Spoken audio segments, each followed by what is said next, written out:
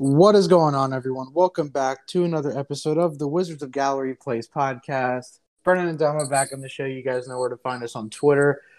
But the Wizards have been winning some games lately, and they kind of solidified themselves into a play-in spot at this point. I think Chicago and Toronto are both minimum. I think Toronto's 3.5 back. Chicago's 4 back. I mean, it's a foregone conclusion at this point that those two shouldn't be considered any longer for a play-in spot. The teams are locked in. It's just going to kind of be about what order they'll be in, and that's what we're going to spend the bulk of the show talking about today. But I mean, just first off, general vibes about the team. I mean, over this last stretch of games, I know we didn't record last week, so there's been a decent amount of games between the last time we last talked and now. I mean, how you feeling? Uh, I feel better than the last pod, that's for sure. I believe they're now 13-3 over their last 16. Or do I have that wrong? Is it 17-4? It's something good. Yeah, it's something very good. Although I would say over the last couple games, their defense hasn't been to the level that it was last week. Mm-hmm. Kind of back to some of those old habits of kind of relaxing off shooters and collapsing into the paint against non-finishers and leaving 40% shooters wide open. But they've been finding a way. It hasn't been pretty, and they've been on the road playing back-to-backs, and every game has been close, which is, that's how you want it. That's what the good teams do. The good teams, they either blow you out, or if they lose, it's going to be within a possession. So, yeah, they've been looking good. Yeah, it sucks because all the games that we've lost recently have been, like you said, it's like a one possession game, and it hurts that much more that it has to end that way. But it is good that at least they're not getting blown out anymore. I mean, throughout the entire game, I mean, they seem really competitive and they seem engaged, and I think the majority of the credit for that deserves to go to Russell Westbrook, who has just been playing 100 miles per hour the whole game. Sure, he has a mistake here and there who doesn't, but for the most part, I mean, his energy is infectious. And when you have energy-based guys like Bertans and Neto and Beal to an extent, I think that it just rubs off on the entire team, and everyone can sort of just get into a rhythm. And, like I said, they're just engaged the whole game. So, I mean, Russell Westbrook, I mean, at the beginning of the season, we probably wouldn't have even considered a top 20 point guard because he simply just didn't look like it. But, I mean, what a turnaround. I mean, it's almost to the point now where you might want to consider him for third team for All NBA because he's just had that amazing of a turnaround. I mean, what do you make of Russ? Yeah, I mean, if they had an All NBA for, mid-March through April, he would be on it. I mean, he's been playing at the level that, was expected for him to play at when we acquired him, Mm-hmm. And, he admitted that he was playing on a torn quad, which I don't fault him for. I never fault the player for playing through injury. I always look at kind of like the front office, like why would you do that? But Right. yeah, he's been playing his ass off. And even with some of the bad shooting nights, like he's been able to control pace and elevate other guys, and then in the fourth quarter make proper decisions and not turn the ball over. That was always my main thing with him, is that, like, yeah, it's one thing to be inefficient shooting, but you can't be inefficient shooting and turning the ball over in the fourth quarter, making bad decisions, and not playing defense. Like, Right. you can't do all three, but then because you got a triple-double, I'm just supposed to be like, he had a good game. Like, no. Right. Like, all triple-doubles aren't created equal. And the triple-doubles he's getting now are, like I said, shooting aside. The turnovers are down, the decision-making is better, and he's Mm-hmm. elevating the guys around him. And it's you can see the evidence of that because they're winning. So Right. yeah, I've been impressed. Like I said, the last month and a half, 2 months, he's been. Yeah, and he's playing like a point guard, and he's being a leader. He's rebounding, he's pushing the pace, he's trying to get different guys involved. And I guess my only real issue, and this isn't just with Russ, by the way, so this isn't a Russ specific issue, but I still don't like how they're not getting Bertans involved as much. Like I still look at the games. I mean, even the games we've won recently, like he's just camping wide open, and they just don't make the extra Yeah. pass for whatever reason. I know that he hasn't been the best shooting the ball. I know he's been on a little bit of a cold streak, I guess, if that's what you want to call it, as of late. But I mean, still, when you have a shooter like that, I mean, you need, because there are so many possessions where the offense just looks terrible, and it's like I would rather you just swing it over and have Bertans take a Jimmer range 3-pointer than just do whatever they do on offense sometimes. So Right. that's my only real gripe as far as offensively. And Russ, I don't know what it is about Russ specifically with Bertans, but it's like he just doesn't trust him. I mean, have you been noticing that? And I mean, what do you think the issue with that might be? Honestly, I don't think it's the trust. I just think they are not all the way in sync yet. Like they don't have that synergy yet, like Russ has with Gafford or uh, with Beal at times. Like I think Russ is still trying to figure out where Bertans likes the ball and in what spots where he's gonna be. Because there's been instances where I've watched and I'm like, damn, why didn't Russ pass him that? And then you'll see Bertans calling for it and Russ will do something else with it. And then, Right. Russ will come back to him and say, my bad, I missed you, So I think Russ knows, he's aware of when he misses Bertans. And that's the thing for me. Like, you need to be aware of it so you can fix it. It's not a situation where I feel like uh he's looking Bertans off, like he's purposefully not passing to him. I just think he hasn't fully figured out where Bertans likes to be, where he's gonna be.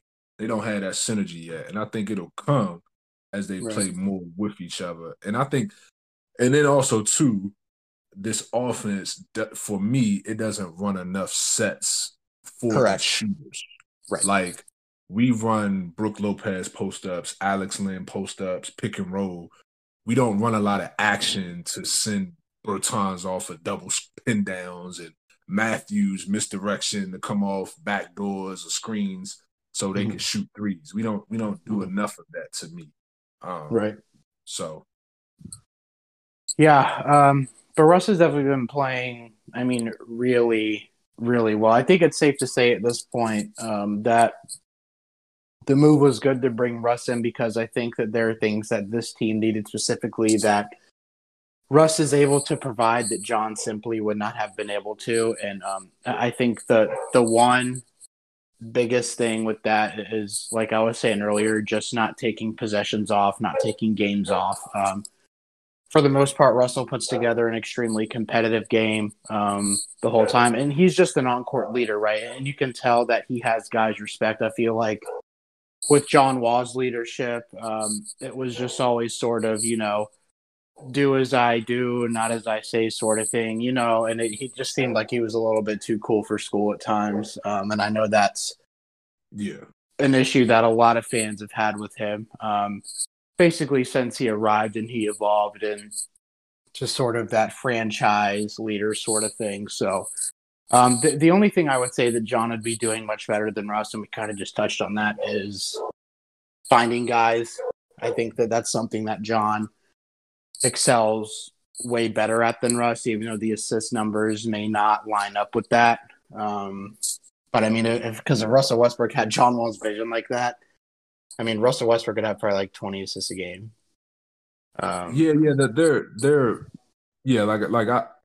I still haven't been able to find the numbers on this, but like the 3-point assist, like John is one of the best in the league at finding guys in the corners, definitely in the corners, and then also guys trailing for 3-pointers. And like I don't know that Russ hasn't really clicked that yet. Like he pushes the pace, he pushes the ball, and he kind of forces the issue to the paint. but I'm still waiting for him to kind of like manipulate the defense to find shooters because I think we have the shooting on the team. It's just that I don't feel like that is a priority for us to put up 3-point attempts. Like we try to get paint points. So, we look to get into the rim. We trying to get it to Lopez, Lynn, Gafford, alley oops. And then if they get doubled, then we kick it out. And I think they could do a little more creativity wise to kind of get those shooters going earlier. So, because I think, we're scoring, I think we're averaging only like 9 3-pointers made a game, which is like bottom 2, bottom 3 in the league. And I mean, that's crazy to me when you got a team, Berton, Matthews, Beal, and Neto. Like that's Right. That's wild to me. Yeah.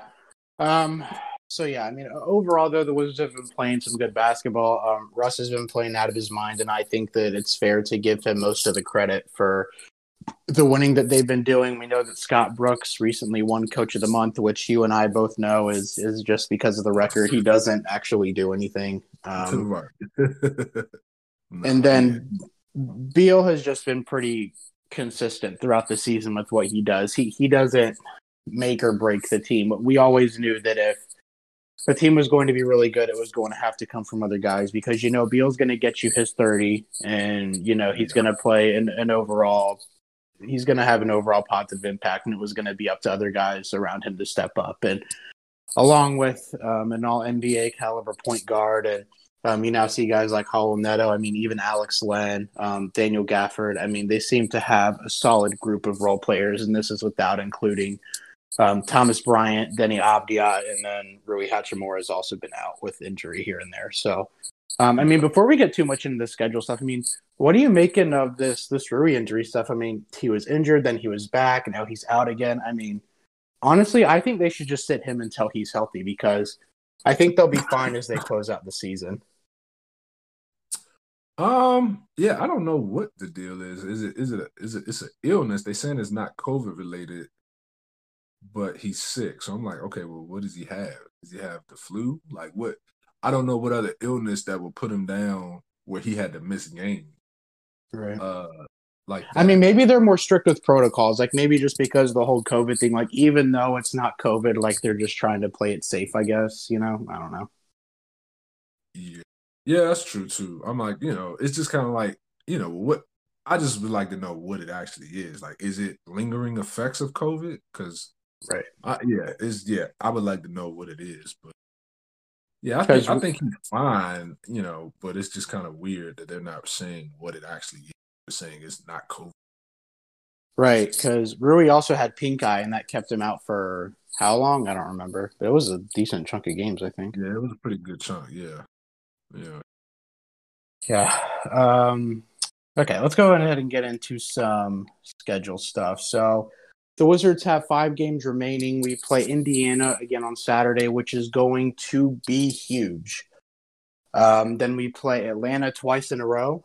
And then we play Cleveland. And then we close out the season at Charlotte, which is also going to be huge. And that game is at Capital One Arena. So that might be a game you and I had said before we got on that we might have to go to. If that's going to be the difference between a 8th and a 9th seed, which again is a huge, huge difference in terms of the play-in. So Charlotte has, I think Charlotte has 6 games remaining. Let me see here real quick. 1, 2, 3, 4, 5. Yep, Charlotte has 6 games remaining. So they play Orlando tonight. They play New Orleans. What's up? I was saying their last 4. They could legitimately lose their last 4. Yeah. They have Orlando, New Orleans, Denver, LAC, Knicks, and the Wizards. And they have a 4-game home stretch here coming up. So the Orlando, New Orleans, Denver, LAC games are all at home. And then they'll finish out the season away at New York and then with us. So, I mean, I don't know what you would say both teams need to do here in order for the Wizards to slide up to 8. I mean, I know in terms of the Wizards schedule, I mean, to me, you have to go 4-1. You have to take care of business against Indiana, Cleveland, and Charlotte, and then just hope for a split between Atlanta. Right. I Right. think that's the most realistic and also minimum result that they have to come away with this if they want to get 8. Yeah, that's pretty much where I was at. I mean, I said on Twitter a while ago, like the magic number was 35. Like they got to get to 35. And so they do that, they got an opportunity to be that eighth seed. Mm-hmm. And there's not really much room for error on like, so they got to kind of split with Atlanta and win the others, or win both in Atlanta and maybe drop one. And they have to beat Charlotte that Yeah, last game. have to. It'd be nice if the Magic could give us some help tonight. The Charlottes are coming off a 21-point loss to the Bulls last night. So Chicago still thinking they have a chance, which is, it's unrealistic at this point, I think. But, Chicago's still playing hard, and they were able to help us out a little bit.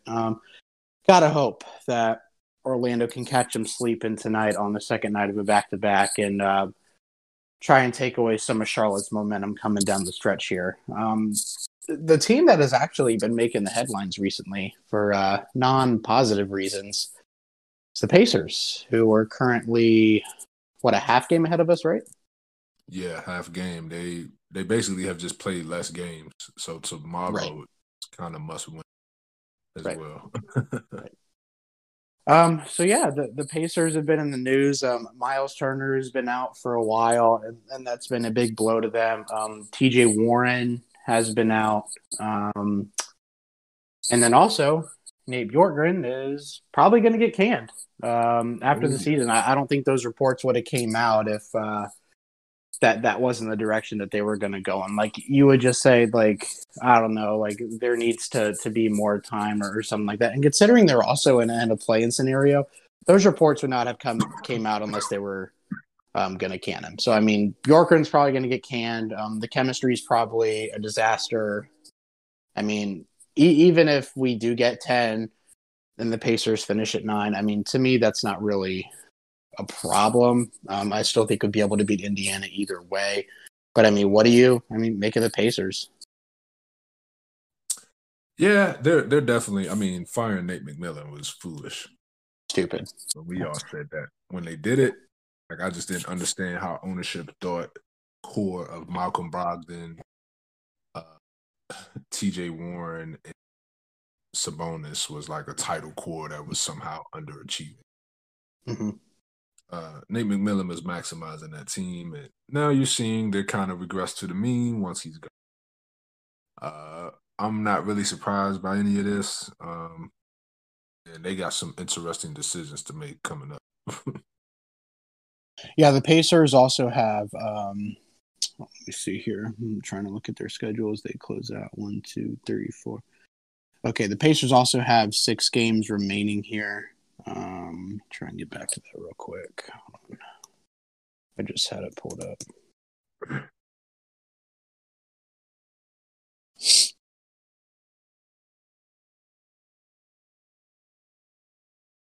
Okay, the Pacers do have 6 remaining. So obviously, like we just said, they'll play us on Saturday. Then they play Cleveland, Philly, who is still going to be battling for that 1 seed, Milwaukee, who's still going to be trying to fight to move up, the Lakers, who are still going to be trying to fight, and then Toronto, who is a tough team, even though they're not that great. So, I mean, I definitely think that we finish above Indiana, although I would say that Indiana will still probably be 10.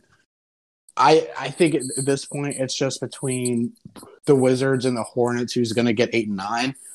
If you had a gun to my head, I would say it would be Hornets, Wizards, then Pacers. But I mean, what's your kind of prediction for these 3 teams here? Honestly, I really don't know. I mean, I think we're gonna definitely get the Pacers, and be at 9, but that doesn't really, it doesn't really change anything. Only thing that would change something for the Wizards is if they got 8. Mm-hmm. And it just really depends. Like they would have to win.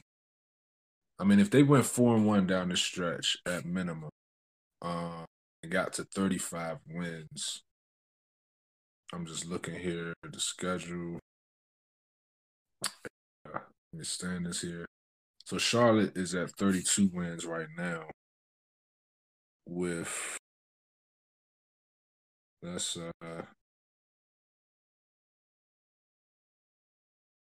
6 games left. Mhm. So yeah, Charlotte would need to lose 4 of their next 6. The Wizards would need 4, Mhm. and one of them being against the Hornets. So we would finish with 35 wins. Charlotte would drop to 34 wins. And then we wouldn't have to worry about tiebreakers. Right. And yeah, we would get 8. But that's really the only scenario I see where we Right. Yeah. Um, I still think that the teams we're playing down the stretch here are going to put up good fights. I mean, Indiana is obviously probably going to give us a tough time on Saturday. The Hawks are trying to play up to that yeah. 4 seed right now to get home court in the first round. So I'm actually looking at this. I thought that the Knicks were going to be close to getting Milwaukee, but I guess Milwaukee's kind of set themselves a little bit apart here. Yeah, they're too So far. Yeah. yeah, they're a little bit too far. So I mean, it's really going to Milwaukee be facing the Nets. right. Right. Yeah, because Brooklyn's played one more game than they have Milwaukee, and then the Hawks have played 2 more games than Boston and Miami, but all of those teams are tied in terms of the loss column. Yeah. Miami and Boston are currently. I guess Boston holds the tiebreaker because Boston is higher in the standings. Because they both have the same conference record as 2. Wow, or they had the same. Wow. So how does that tiebreaker work? Yeah, I'm not sure about how all the tiebreaker stuff works, but I mean, one thing's for certain here in terms of the 7 seed. If we get 8, I would much rather play Boston than Miami.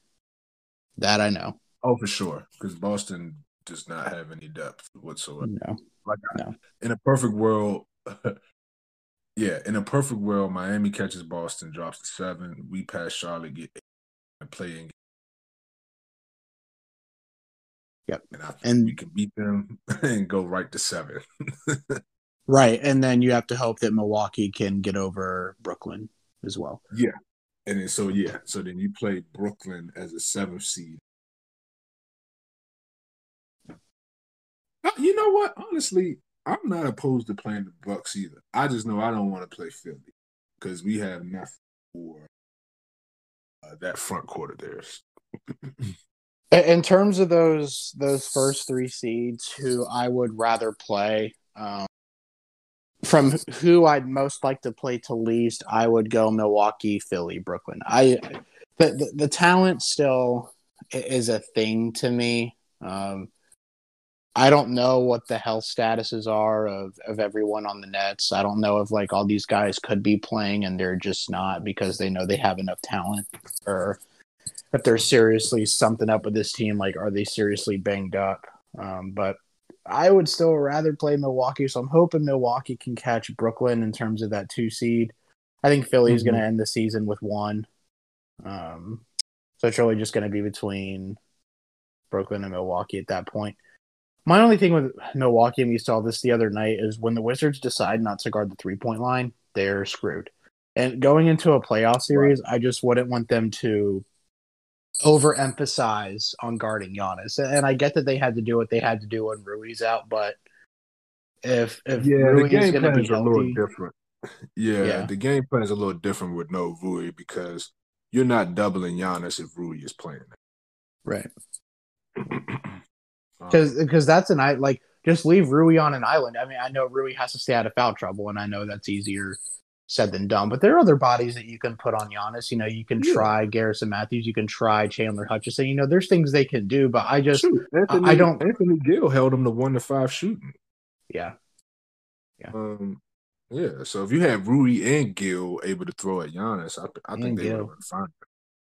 So, yeah, you just can't have Bertans down there. Like that's Because Milwaukee can be had, but when you leave DiVincenzo, Connaughton, Jeff Teague open for three, like you're going to get burned every time. So, well, I'll they leave your Teague open, but the rest of them, yeah, you gotta get out there. Like, I mean, Middleton, yeah, for sure. Like them dudes, that's literally what they get paid to do is just to pull up from three. They don't do nothing else. Pass, nothing. Rebound, they don't do none of that. They just shoot the three. So, but I think Milwaukee can definitely be had. I mean, I think any of those teams can be had. I know you really don't like the Philly matchup. I don't think I I'm don't as want that Philly, terrified. man.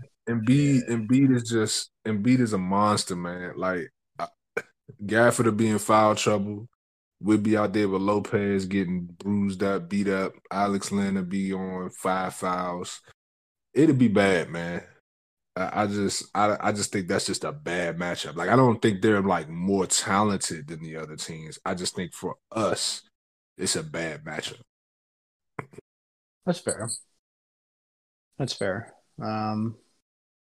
I liked when we played Philly. I think it was that first game of the season. Whenever Embiid touched the ball, they did a hard double, and I'm like, wow, Scott, like this is actually like decent coaching. I think if you could do a series like that and just make sure guys know to rotate over to the next shooter, I mean, I think that that's still a good game plan. And even though I know you said Gafford to be in foul trouble, Gafford would still probably be a good body to throw him. And like the Wizards have been playing three centers anyway, so I think like the only real center that would get like truly exposed against Embiid would be Lopez.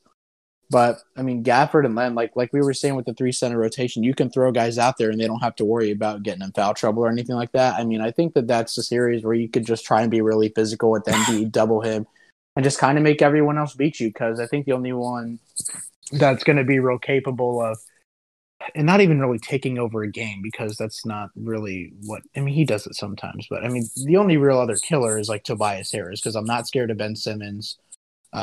Seth Curry is still really good. I like Seth Curry.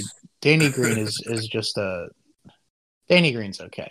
But Danny I know Green is like, a killer too. I mean, like if we talking about playoffs, championship basketball, like that dude I feel like every playoff game he always hits a killer 3-pointer. Like, so I just think it's a bad matchup for us because right now, right. Our starting small forward is basically a 6-foot Raul Neto, right? like, Beal, I guess, is technically the three. Yeah, but so it's like, okay, could you imagine him trying to guard or match up with Ben Simmons? Like, because the Philly starting 5 is going to be Ben Simmons, Seth Curry, Danny Green, Harris, and then Embiid. Mm-hmm. Like, who the hell does Neto check or guard in that scenario? Well, I would put. I mean, Neto probably guards Danny Green then, because you'd probably. I mean, unless you put him on Seth Curry, which I think is actually a good matchup, and then you can kind of put Beal on Green. Just leave Russ on Simmons. So then who? So you're putting. So who's got? So you said you put Neto on Green. Neto on Curry. Neto on Curry. Okay. Who's guarding Ben Simmons? Yeah, Westbrook. So who's guarding Tobias Harris? Rui. Okay. So then so you're going Russ on Ben, Neto on Seth. Yeah, I mean, if there's a playoff game tomorrow, I'm starting Hall and Neto at that 2 and Beal with the 3 like they've been doing. I think that's working for them.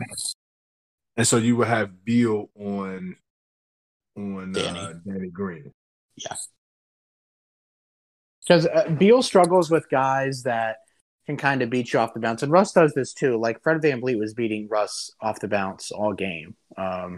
Yeah. But I think the difference is VanVleet can shoot. Ben Simmons cannot. So I think that if Russ knows that going into a series where everything is more detail oriented and he just kind of sits back, and Russ isn't just a guy that you can move out of the way. Like Russ is a sturdy fella. So yeah, for sure. And Yeah, if you I just guess have I Beal could see guarding a that. spot shooter, I mean, Yeah, you would have Bill on a spot shooter, Neto on a spot shooter, and then Russ guarding the ball, and then Rui on Tobias, which is a really good matchup. mhm. And then everybody is on Embiid. Right, right. Yeah, That's a 5-man job right there. yeah, it is. Yeah, absolutely. Because that dude can go off for 40, 50, if you're not playing him right. Right. So see, I'm just not as terrified of Philly. I still think the team that would hurt us is Brooklyn because they have a Joe Harris. They have guys that can really hurt you on the glass like Jordan and Claxton. Um, they have the guys that can go ISO and can give you a bucket with the big three there. They have some okay bench pieces. Jeff Green is a killer. So, See, I think the style that the Nets run, and just in general, the style where it's like it's more ISO based teams or teams that are perimeter oriented, I think that favors the Wizards. Like if you look at the wins that we have, like the teams that are more like finesse, where we can kind of body them and get 60, 70 paint points, I mhm, think we match up well against those teams. mhm. But it's the teams that can also play that bully ball, that can also go get 60, 70 paint points, and foul us, keep us in foul trouble. Those are teams that I'm like, I don't want to play them in the playoff. And that's why I say with Philly, like, they just gonna just abuse our bigs, man. Like they're just gonna abuse it. And they're gonna try to create mismatches and switches with Ben Simmons where you find Raul Neto or Bradley Beal on him, and then it's curtains. Yeah. Because I mean Ben doesn't shoot it, but he's 6'10", and you're gonna put a 6'3" Bradley Beal on him, you're gonna put a 6 foot Raul Neto on him, he's gonna score or he's gonna get fouled. And we aren't deep enough to afford one of those guys being in foul trouble. Not because we just don't have a replacement. Like we're just not deep enough for that. So that's Yeah. the thing I worry about because we already foul at a high rate. Yeah. And so you talking about trying to match up with a 6'10" Ben Simmons and be like we gonna have somebody gonna have to step up without guarding without fouling in a series like that. I mean, now this is just spitballing, but so maybe for the Philly series because we don't really have like a true starting five. Like the five and the three are interchangeable and can be matchup based. I still Yeah. like Len starting, but for the three or the two or whatever you want to call it, I don't really care. So maybe this is a situation where against Philly, maybe you try starting Chandler Hutchison to see how he can do against Ben Simmons or maybe Bonga, and just see Yeah. how it goes. It doesn't have to last very long, but just a few minutes. If he picks up a quick foul or two, then you just put Neto in. Yeah. Yeah. I wouldn't be opposed to that. I honestly wouldn't be opposed to going Bertans in the lineup with Rui at the three. Like they would have to do something to me to put more size on the floor because going Bradley Beal at the three with Neto at the two, like I just think that's food versus Right. a team that wants to get paint points. Right. Like I say, the Nets, they're perimeter based. Like they want to shoot jump shots, want to cross you up, get to their mid game, shoot the three. Like they not trying to force the issue getting downhill for layups and dunks. Mm-hmm. So you can get away with playing Raul Neto. Shoot, Raul Neto probably could even guard KD in some instances because KD not Probably. trying to force the issue to get downhill. He's just going to shoot over you, Right. Right. Exactly. So, and that kind of bails the defense out because you're not getting us in foul trouble. We're not in the penalty with 6 minutes left to go in the game, in the quarter. So, yeah, like I said, I don't want to play. I don't want to play Philly. I just think that series would stress me out. Unless you telling me we about to sign a small forward off the street real quick that can they're play not some doing that. defense. Which is I don't want to play disappointing them, to man. me that they haven't done that because I just feel like for a body Like, why didn't you guys just sign someone? Even if it's just a guy that you can put in to play defense, even if it's a Michael Kidd Gilchrist or like a Glenn Robinson or someone who can Just to give pick you up like three maybe fouls, 3-4 right, fouls. right, Yeah, like right. yeah, because I mean, I Hutchinson, he like a roller coaster player too. Like some He's a games, trip. Yeah. yeah, he's so athletic, man, but he be looking so out of control. Like it's Right. like I don't. He like one of them dude. You know who he reminds me of? Like he reminds me of like the uber athletic football player that plays basketball. That's like true. he just all over the place, and it's like, dude. Like sometimes it's like, whoa, like I didn't know he had that, and then other times it's like, yo, what the hell are you doing? Like, It's kind of like Oubre too, you know? yeah. It's like, yo, like, calm down. Right. Like, why did you shoot that? Right. Like, he He tried like a thinks spin move, and yeah. then and it's like, what are you doing, man? He thinks he has Kobe's arsenal, and it's so weird to me because it's like, dude, you were before we picked you up, you were literally shooting like 27% from the field. Like, what are you doing out here thinking you're Kobe? But Yeah, I mean, you had mentioned that, and it was like, yeah, he got mama mentality for sure. yeah, he just doesn't. I mean, and you like that sometimes, right? But when you got Russ and Beal and like Lopez or Gafford on the floor, it's like those are the dudes that should be taking the shots. Like your only job should be an occasional drive. Like in the off-ball movement, I think is really key. I think out of the guys we have right now, he's probably the best at doing that. And finding the hole because Russ will find him on a cut when Hutch catch guys sleeping. So that's valuable. But he's it's like definitely really good at that. Like kind of just finding a crease in the defense and just running to that spot, and then Russell find him in the lane. just kind of like that Otto Porter style, except he's not like Otto Nowhere Porter, but in terms of the near the off ball. shooter. Yeah, right. Yeah, for Right. sure. Yeah, nowhere near the shooter. Now, if that's something that developed all of a sudden in the playoff series, then I would say start him because defensively, I think he's athletic enough to kind of stick with anybody as long as he plays smart. It's the shooting, and then like you said, like sometimes with that, like he be having these Oubre J.R. Smith moments where it's like, what you doing, man? Like, yeah. why you shoot that? Pass it, man. Like, but you know, he is an NBA player. All these dudes are confident to some degree.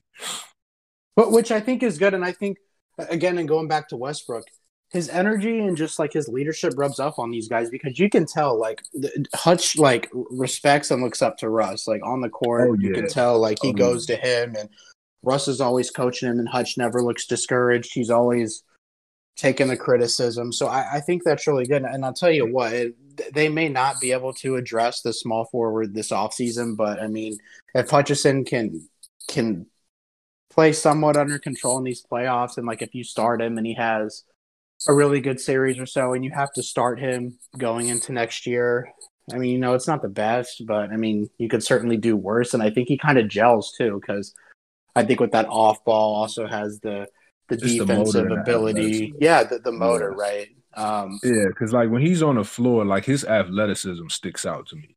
Yeah, absolutely. Watching him, like when he jumps, you're like, oh, okay. And even some of the rebounds he goes up and get, I'm like, oh, okay, yeah. Russ is definitely one of your favorite players, like, right? Because he just plays with that type of motor where he like throws his body on the line. That's why I say to me, he has a clear advantage over Bonga. Like right. Like, yeah, just Bonga. Like when Bonga hit the side of the backboard, I was done, man. I don't know if you saw that on a wide open 3-pointer, man. So I didn't.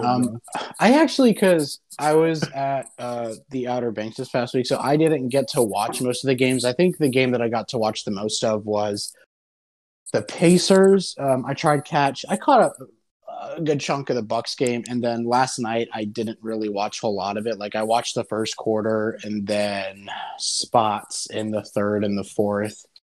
But yeah, I didn't watch a whole lot of last night. But yeah, I mean, now that you have Hutchison, Bonga really just has no point. He has like, there's no way he can be back on the roster next year. I mean, if you can get him for real cheap, like $1 million, maybe a tad over. Like if you can't sign a veteran minimum guy, then I guess it's whatever. But especially with Hutchison and then Denny coming back off the injury, and then the possibility of signing Howell Neto, and who knows? Maybe they could look at the offseason this summer and say, you know what? Well, we like starting Howell, Brad, and Russell next to each other. And, so maybe that's just something that they stick with going forward. We don't know how they'll look at that. But, yeah, I mean, Bonga has no business being on the roster, especially after the trade. So he's fine on the roster. He just need to be like the 11th, 12th man, like, break glass in case of emergency. Like, if like 2 or 3 of your wings get injured, then you go to Bonga. But like he's not and it's just funny because we were actually considering him being the starter coming into this year. Yeah. And I remember a few well-respected Wiz reporters that thought he was the favorite. And I'm just like, I don't know what y'all see. I know what the advanced numbers say. But when I watch that man play, I don't see an NBA starter. I just don't. So yeah, cool guy. I'm sure he's a great dude, but nah.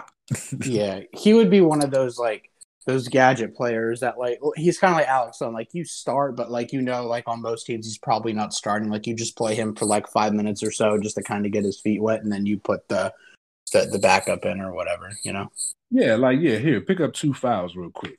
Like just frustrate this guy. Pick up 2 fouls, and we sending you back to the bench. Right. That's it.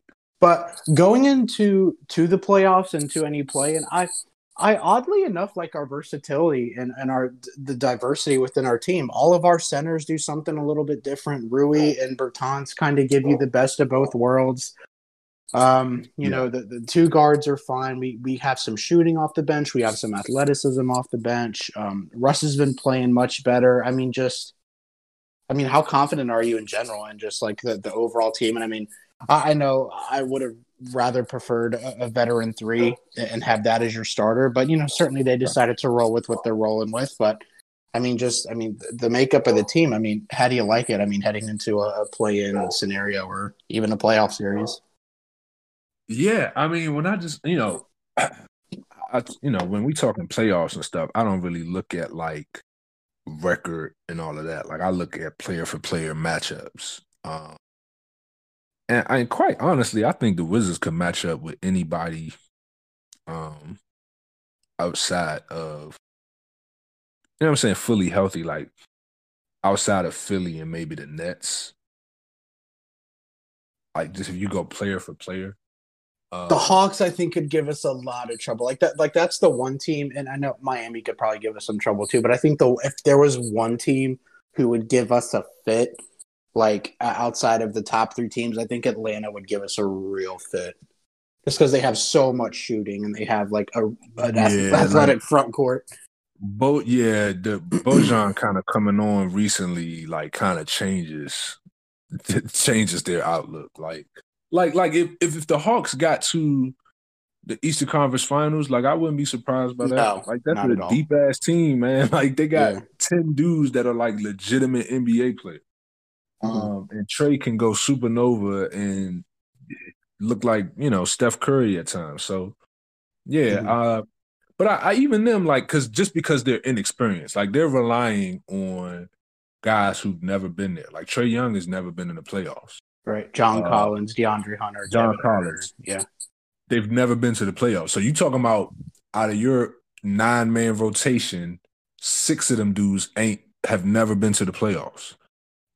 So you talking about who are your playoff leaders? Because they got rid of Rondo. So who are your playoff leaders that galvanize you? In these moments to kind of get you into your stuff. Gallinari. I don't know. How many playoff series he been in? I don't know. He's kind of old now, and I'm like, I don't know that. That's the only knock I would have on them. It's like when it's winning time, who's the guy that galvanizes you? Because ain't none of them been there before. But you know what I would say to that, and I'm not saying that Trae Young is on their level quite yet, but remember when we were going into the playoff series against the Bulls in 2014, and everyone was like, "Oh, the Wizards have no experience, this and that." and we came Yep. out there and we shat on the Bulls. Like that was a Yeah. slaughter, you know. And I don't think Yeah. I because mean, but we did have Nene though.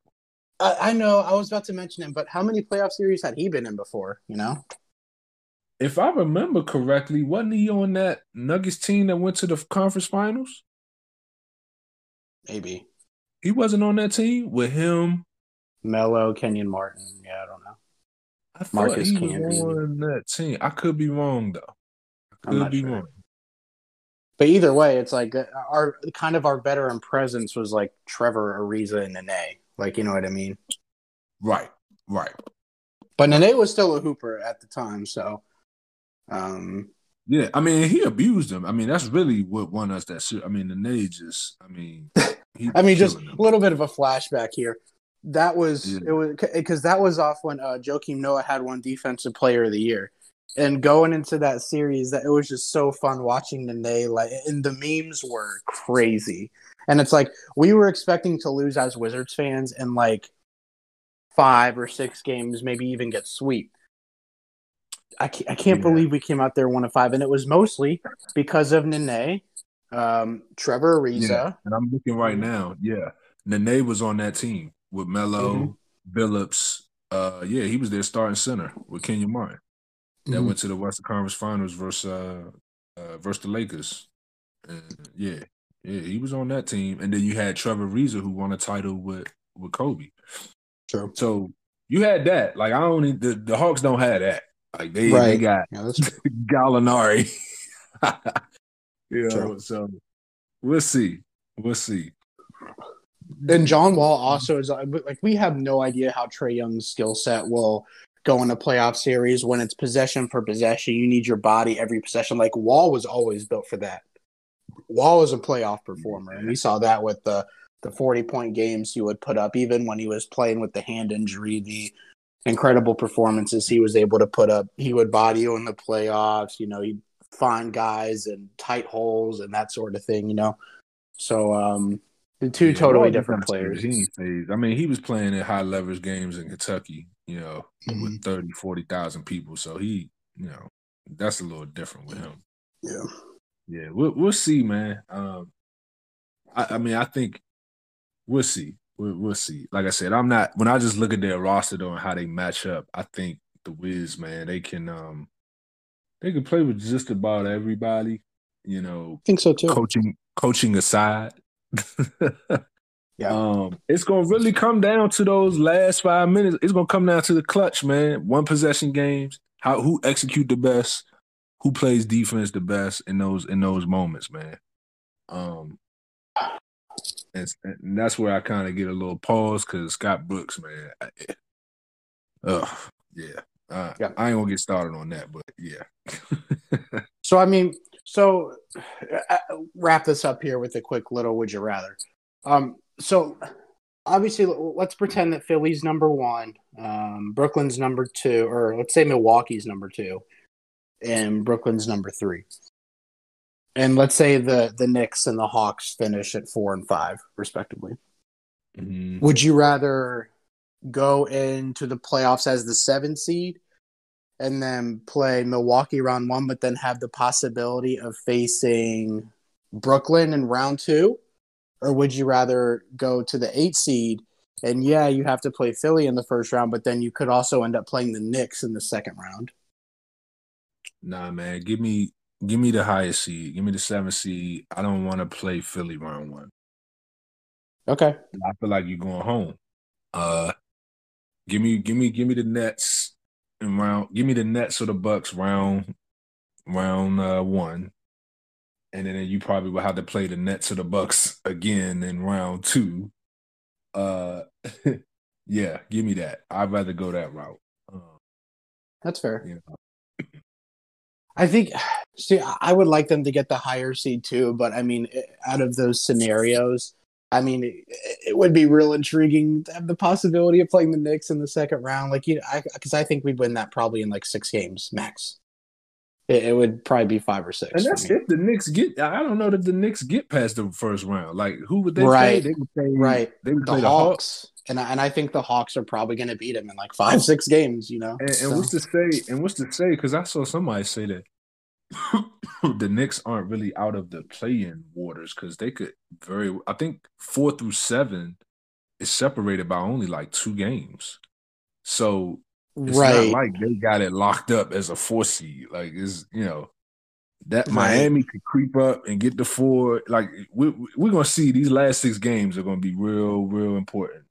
That's why I kind of like to play in because if it was any other year, these last 6 games wouldn't mean nothing. You'll have teams dogging it, playing for playoff spots, But nah, these guys are gonna play because they're trying to maintain their spot and they ain't trying to be in that play. So Right. So 4 through 7, Atlanta's played 2 more games than everyone else. Everyone else has played 66 games. Atlanta's yeah, played 68. so Atlanta could drop just by virtue Atlanta of could them drop. already have played more games than anyone. Yeah. And I don't Yeah, know if any of those teams between 4 and 7, I don't know if they play each other to close out the season. yeah. So 4 and 7 are separated by 3 games. Miami, no, they separated by 2 games. I'm sorry. Miami is 2 back of New York. Like Miami could easily be the 4 seed by the end of the year. Which you would probably hope for. In terms of a play now, if New York only goes to 5 or 6, and I guess it really doesn't matter. But Yeah, I would not want to play Miami in like a play-in because no, I'm good on that too. yeah, with Jimmy Butler healthy, everybody there, that squad deep. Yeah, Trevor Ariza Bam, now, Bam, that Iguodala. squad Yeah, I'm good. deep. They go 10 deep, and they got one of the best coaches in the game. So yeah, I Who don't want to play would them. coach circles around Brooks. Like, Around. if we beat Miami, it's because Russ and Beal went supernova, and that's pretty much how that would go. Yeah, yeah. And Bertans had like 5 threes. Yeah, yeah. Yeah, because I mean, like I say, 4 through 7 that could get shuffled up real good. Shoot, 1 through 3 could get shuffled up, and then we'll see how 8 through 10 looks. Hopefully, we sitting at 8, and it's. Yeah. I would prefer to have Boston in that 7 spot. If we ended up getting 8 for a play, absolutely, I want to play Boston because I think they're real. Because I mean, we have the guys to rotate onto Tatum and Brown. It's not like we don't have, and it's not that they're that great wing defenders, but it's like we just have different guys that we can put on them to give them different looks. Like we have Neto, who obviously is our best perimeter defender. We can try putting Matthews on them. We can try putting Hutch on them. We can put Beal on them. We can put Bonga on them. But like they have different options and stuff, and they can do. And even if you want to try putting, I don't know that I do this for too long, but you could try putting Rui on Tatum and just see how it goes. My thing with Rui is he's still not laterally quick, and that's what would bother me against guys like that. Yeah, I wouldn't put him on the shifty guys. Yeah. Rui is more so for the guys like a Siakam or Giannis or Kawhi, who are more like 1 or 2 move type players. But them shifty guys with handle, nah, I wouldn't do that to Rui. Yeah. Well, which is a real shame that Denny isn't healthy because Denny's a guy that you could probably put on Tatum. Denny can do that. Yeah. Denny can do that. Man. I just wish Raul Neto was 5 inches taller, man. We'd be set. We would also probably have to pay him like $20 million a year. You would, because he'd be a 6'6", 3-and-D wing with handle and averaging 2 steals a game. Like, yeah, he would be a commodity for sure. And I still think he's going to command a lot of money this summer. Like, I think in the group chat, I think Andy posted that in the chat, or Andrew, whoever that is, like 7 years or 3 years, 21 million, 7 a year. I mean, I think that's fair, and it'll probably be more than that, to be honest with you. Well, that's basically like mid-level exception money, though, right? Yeah, but it's like, do you want to spend the MLE on that, or do you want to go and try and get a wing with some length? But then that also depends on where we pick in the draft and who's available. Because like I think in the draft this year, we probably got to go guard based on who will be available in the spot that we'll be picking. See, I don't know about that. I think they can go any position outside of I mean, power I'd go forward. any position. Real. I wouldn't take no power forward. I'm gonna just tell you that. I wouldn't take no power forward, but they could Unless really you go. still see Rui transitioning to a 3. Yeah, see, I don't see that. I don't see. I don't Right. see that. And see, I didn't see that either. And that was always like Rui to me is like strictly a 4, and he can give you some small ball 5 in a stretch, like in a small stretch. Like he Like can play Rui, the 3. He can play the 3 in certain instances. Like I said, if he like if he going up against Kawhi or LeBron, those bigger like plotter guys, yeah. But I don't want Rui matched up against Jason Tatum or trying to think who else played the 3 really. Kevin Durant. I don't think that's a good matchup for him. yeah. But shoot, the Lakers had got Kyle Kuzma playing the 3, so I'm like, Right. shit, if he can do it, anybody can do it. Yeah, because Kuzma has no business being the starting 3 on any team. Like, sorry. Hell no. He doesn't have the skill for it. Like, I would rather play Rui at the 3 than Kuzma, because Rui has like a repertoire offensively and can guard certain guys. Like Kuzma can't guard anyone and has no ball handling ability to his name. Yeah. Like I think, like I said, I would if Rui can play the 3, but it's got to be a certain matchup. Like, Right. just don't, So, like you were saying, like if we play Philly, or for example, like if you wanted to see, because my thing, if you start Bertans that series and you put Bertans on Harris, and then that's a bucket.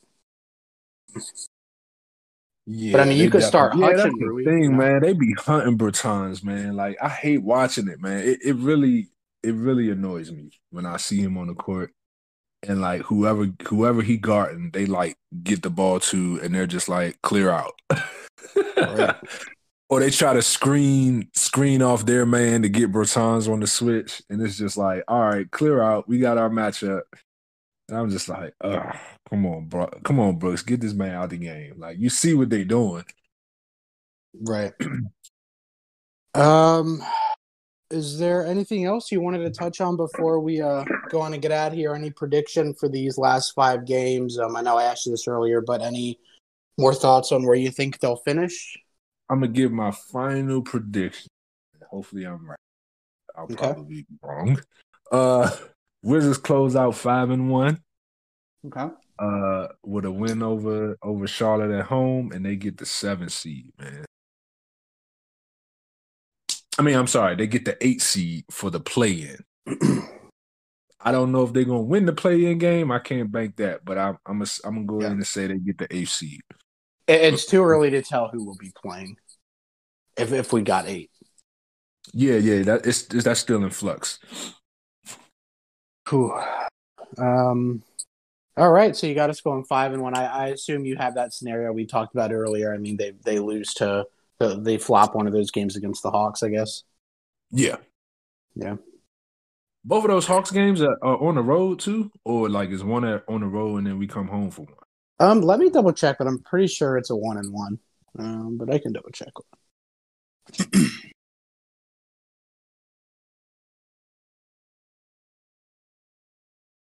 They both in Atlanta.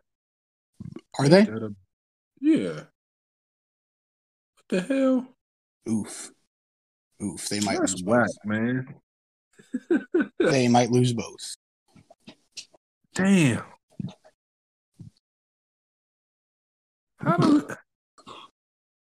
That just blew me. I might have changed my prediction off of that.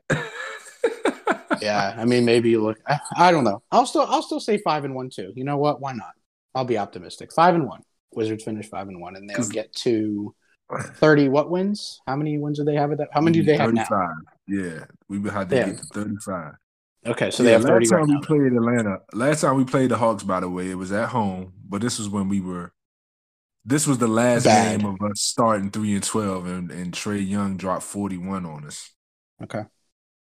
And actually, let me see. Russ and Bill played. Well, no, Bill was 0 for 8 from 3 in that game. Oof. and we didn't have another guy in double figures other than Garrison Matthews 10 points.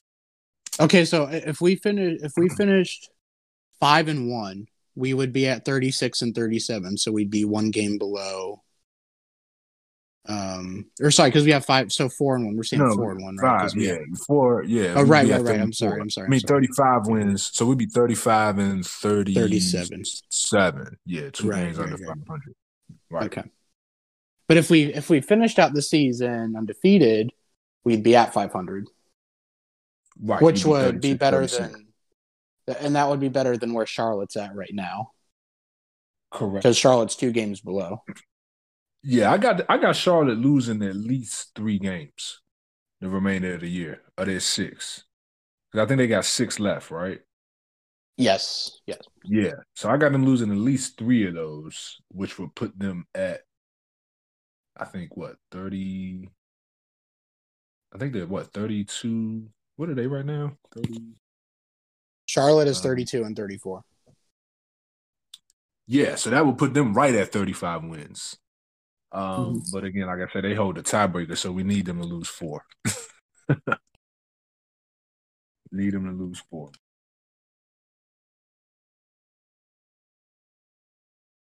Yeah. All right. Well, anything else you got before we go on and get out of here? That's all I got. Keep winning. Yes. Yeah. I mean, we're already here, and there's no way we can probably finish any worse than this at this point. So, I mean, you're here, Wizards. Just win, I guess. I mean, that's what this is all about, right? This is what the direction of the franchise has been about, is you want to win. So just go out there and prove it. All right, that's going to do it all for us today for the Wizards of Gallery Place podcast. We want to thank you again for tuning in, and we'll probably be back. I mean, if the last game is going to mean anything, maybe, I mean, I'm sure it'll mean something, but if it's like really going to mean something, then maybe we'll be back before then. But if not, the next time we'll probably talk to you guys is once everything is kind of set and we know what the bracket's going to look like and everything. So with that being said, like I said, thanks for listening, and we will see you next time.